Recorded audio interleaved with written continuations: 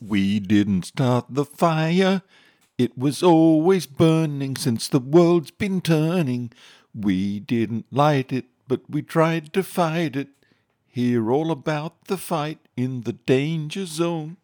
Amazing stories, incredible music, terrible singing about military history. I'm Paul. Sit back and relax if you can.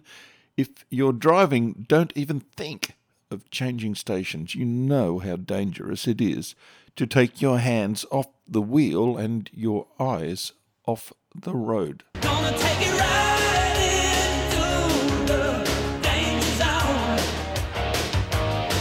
Ever wondered why all those hard-working Nazi scientists and doctors in the death camps never won a single Nobel Prize for medicine or science among the lot of them? They did so much hard work into all sorts of problems concerning the human body, suffering battle injuries and terrible diseases. They were helped by the Jews, Russians and all the other unwilling prisoners who had their lives taken from them for science. You think I'm joking. Well, you know that old saying, maybe you don't, that many a truth is said in jest. If you have a curious mind, you won't want to miss this Danger Zone program. Stick around. With Hitler's coming to power, there was a new normal. Well, what I, growing up in the 1950s, would have called abnormal. But living in the early part of the 20th century, I'm not so sure anymore that society hasn't taken a turn backward to these good old days. Anywho, the doctors who participated in the experiments on people, who were clearly unwilling victims in concentration camps, didn't let that stop them from doing their research and experimentation. Here's a wonderful example of how far crazy had gone in Nazi Germany. In 1941, a psychiatric hospital at Hadamar marked the putting to death, euthanizing, of its 10,000th mentally impaired person with an official celebration. There were speeches and beer for staff. Like I said, some in the early 21st century have taken a lead from the Nazis. Just look at Michelle Williams accepting her Golden Globe Award, which she said she owed to her abortion. The sort of thing a Nazi would have said proudly as well. After the First World War ended, the German Rhineland was occupied by the French. Some of the occupying French troops were black colonial soldiers from Senegal. Naturally, some of the soldiers had sexual relations with German women who had children to them. The children were called Rhineland Bastards by the German right. It was a dangerous corruption of the purity of the Aryan race. When Hitler came to power, this problem was addressed by the Gestapo's Special Commission No. 3. It planned and carried out the forced sterilization of the Rhineland Bastards. One of the leading scientists involved in this program was Eugen Fischer, who had written a book called Human Hereditary and Race Hygiene in 1921. It was a book that Hitler was able to read at his leisure while he was in Landau prison after his attempted coup in 1923. He was so impressed with it that he referred to it in Mein Kampf. A man who was to become an outstanding scientist in the scientific and medical experiments in the death camps was one of Fischer's students, a young Josef Mengele. Overall, the experiments carried out in the death camps were addressing problems of medical treatment of wounded German soldiers, although there were other experiments that were purely racially oriented and basically were useless for any world outside the world of the Nazi Third Reich. One of the experiments was into the effects of extreme low temperatures on the human body when immersed in very cold water. This was a problem for German air crews that were shot down over water. The waters that they were dropping into weren't the pleasant, temperate waters that air crews in the Pacific experienced, although with sharks. The German crews were only metaphorically speaking in hot water, but generally the water was always going to be cold enough to be life-threatening to them. especially for air crews downed over the Atlantic and more so over crews forced down into the freezing North Sea and Barents Sea. For German air and naval forces had been deployed against Allied convoys, delivering vitally needed supplies to Russia at their port of Murmansk. It was known that humans didn't survive in these waters for more than 1 or 2 hours at most. Dr. Sigmund Rascher attempted to duplicate those conditions at Dachau. He used about 300 prisoners in experiments, recording their shock from exposure to extreme cold.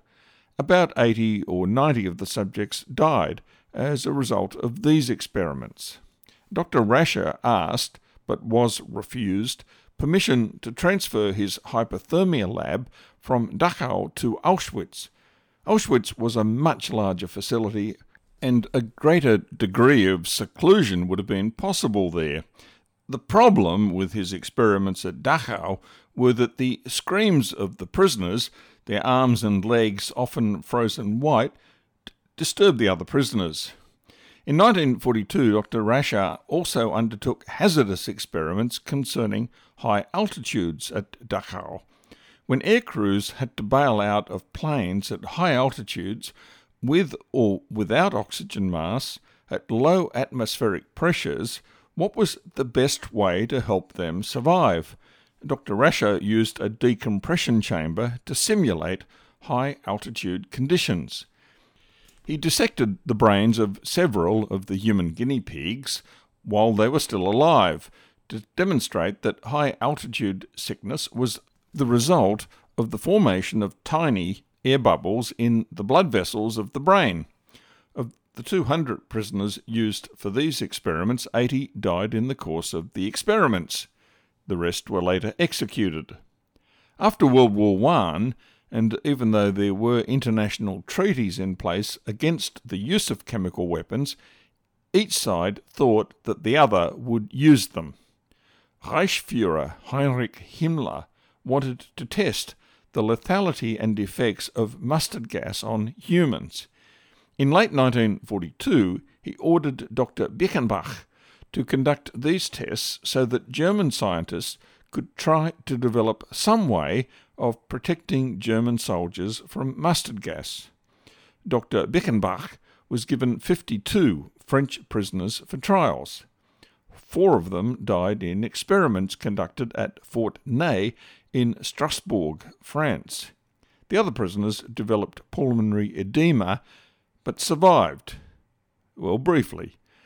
The unconfirmed account of what happened to these prisoners afterwards is that Bickenbach had them herded into an airtight testing chamber, had a vial of mustard gas broken open in the space, and timed how long it took before the prisoners died. These experiments that I've just talked about, I'll talk about again later in this program, and you'll be surprised what I have to say about them. But some of the experiments were useless for anything.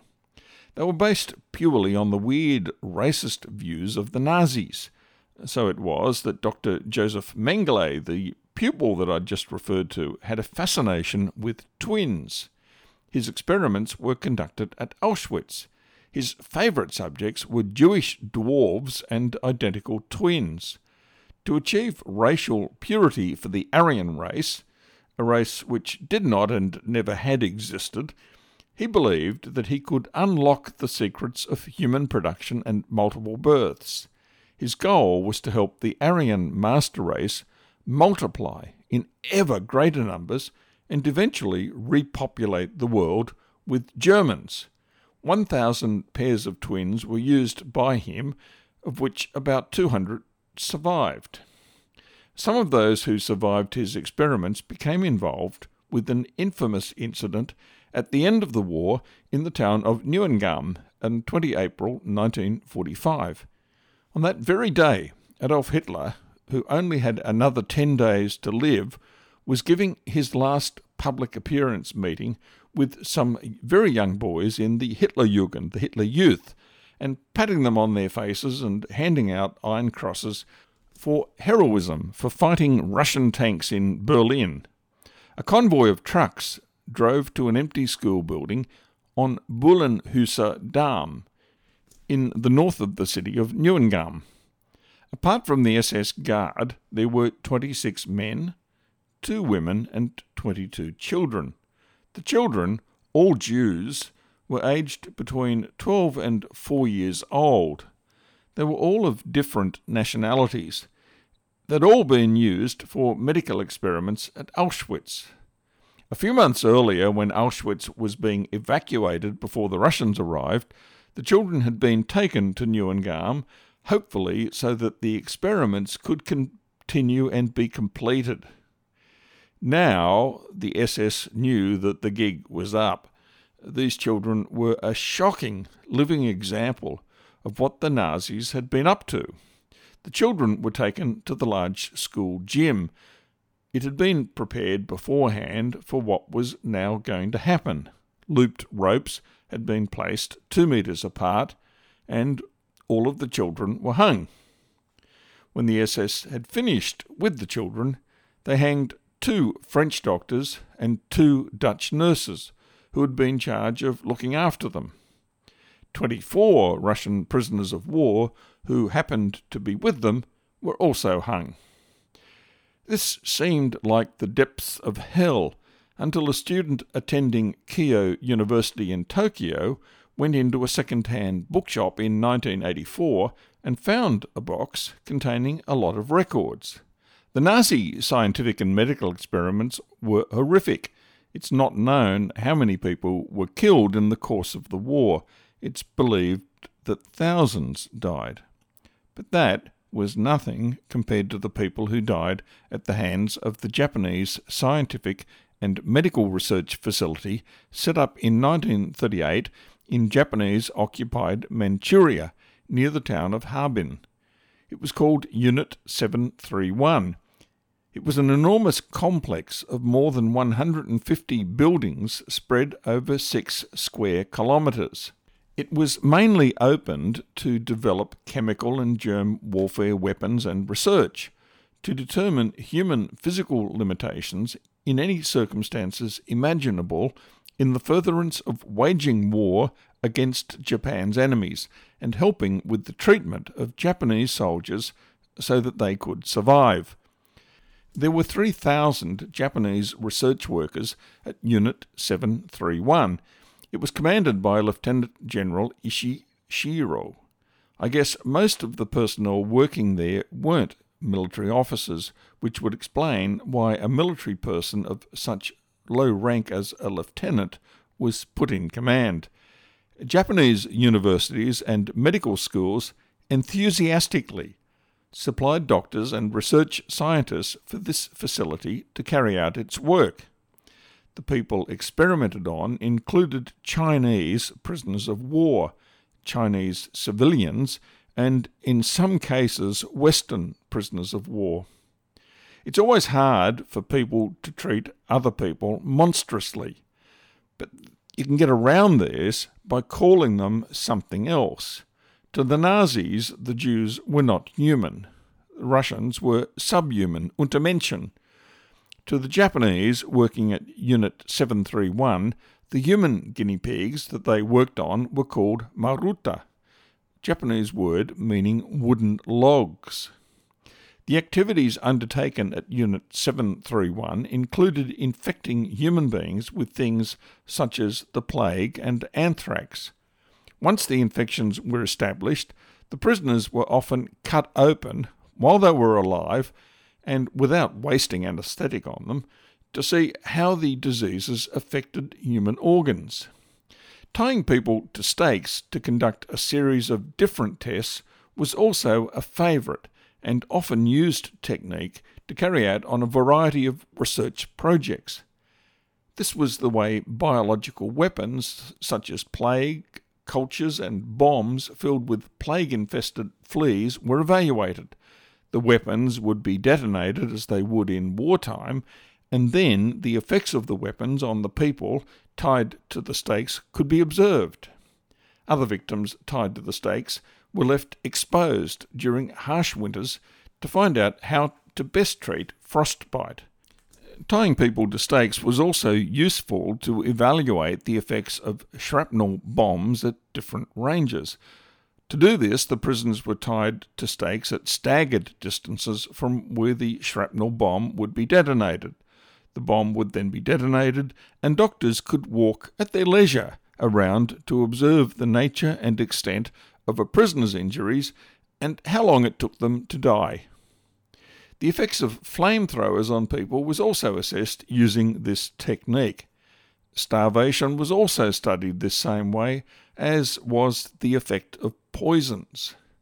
The Japanese weren't entirely sure that Westerners would suffer the same effects as Asians when targeted for bacterial and biological warfare. So some European prisoners of war were sent to Unit 731 and tested, including Australians. When pregnant women or children of whatever age were needed, the Japanese would kidnap them off the streets of Harbin. After the war, there were no complete records of what research was done. But I expect that you're curious about what happened to the professional people, the doctors and scientists involved with the Nazi and Japanese medical and scientific experiments.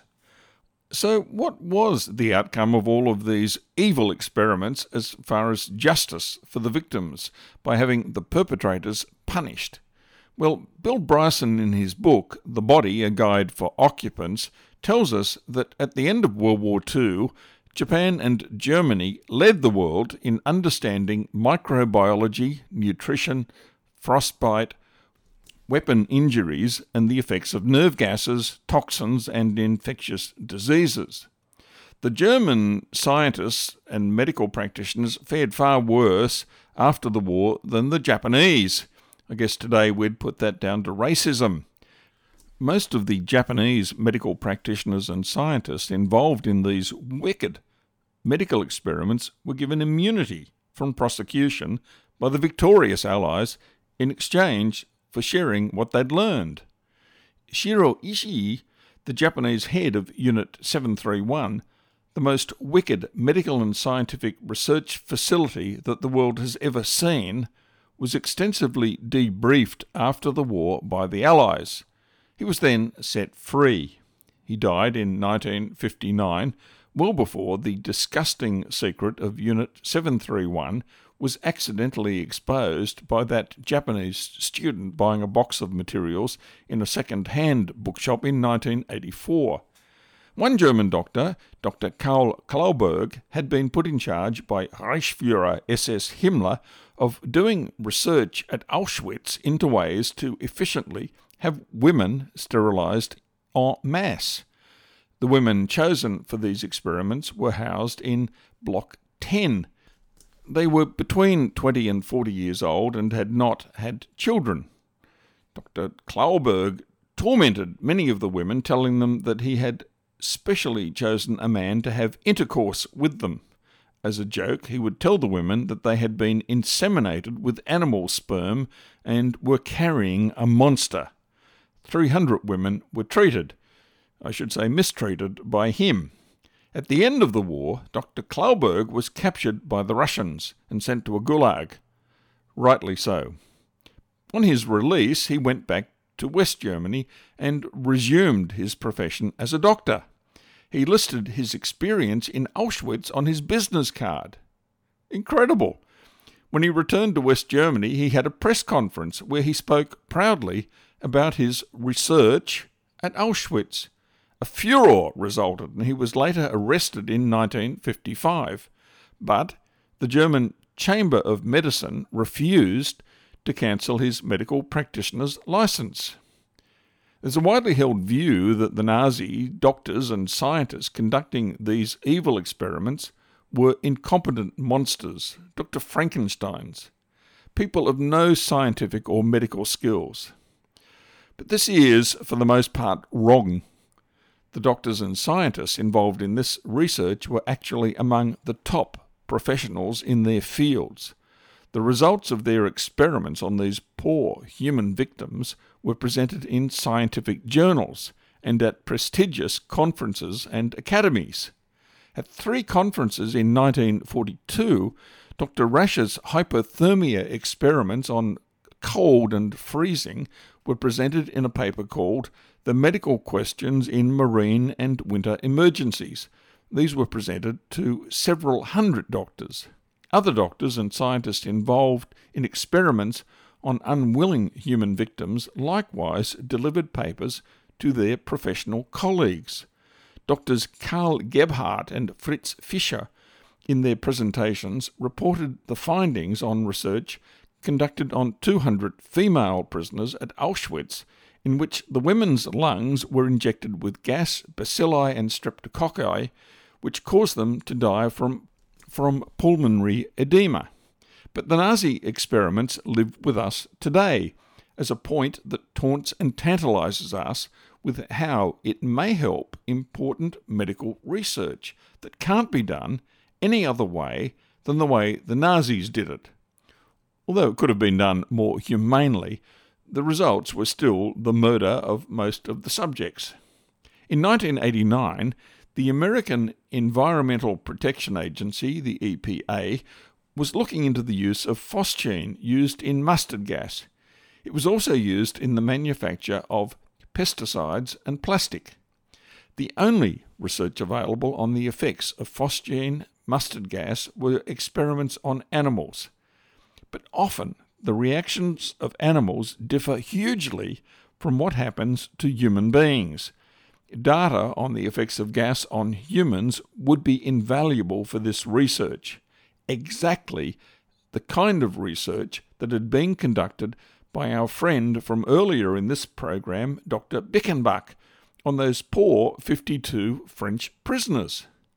Todd Thorslund, who was with a private organisation consulting to the EPA, doing the scientific research needed to help the EPA, defended the accuracy of the Nazi data, which the EPA was saying was not usable because it was unreliable. Although the prisoners had been in poor health, Thorslund said that meant the findings would be conservative and therefore more useful. The EPA said the Nazi data did not give information on the weight and other physical information of the victims. They were trying to squirm out of having this horrible research used by them. Again, Thorslund said that data didn't matter. The phosgene gas is so toxic that it's the dose in the air that makes the difference, not things such as weight and gender. The use of this Nazi medical experiment data could have saved the lives of people living near the pesticide and plastic manufacturing plants. The American and Allied troops in the Gulf to fight Saddam Hussein were in the real likelihood that he would use phosgene gas against them. The lives of those personnel were jeopardized by not using the results of the Nazi experiments to help find a way to combat mustard gas. The head of the EPA had to make a decision. 22 EPA scientists protested using this data. The head of EPA instructed Thorslund not to use the Nazi data. It can't be conclusively said that his decision cost lives or serious health risks to people, but no other data was available that was as relevant and as useful as the Nazi data. Over the years since the Second World War, scientists have found themselves facing major dilemmas in research they were undertaking, research which would benefit all of mankind if the Nazi findings were allowed to be used. It seems to many that to honour the victims of the Nazi medical and scientific experiments, where the nature of those experiments produced valuable data about the effects on human beings, the data should be used. It at least makes their brutal killings, shortening of their lives, serious damage to their physical and mental health, produce a worthwhile result. At the beginning of this program, I asked the question whether the Nazi doctors and scientists should be awarded the Nobel Prizes for their important work. Obviously, I was joking. That would be taking it too far. But the issues raised here are very important to all of us. Views on this difficult issue still have no universally agreed answer, and probably never will. Thanks for joining me, Paul, for this Danger Zone program. Make sure you don't miss my next program,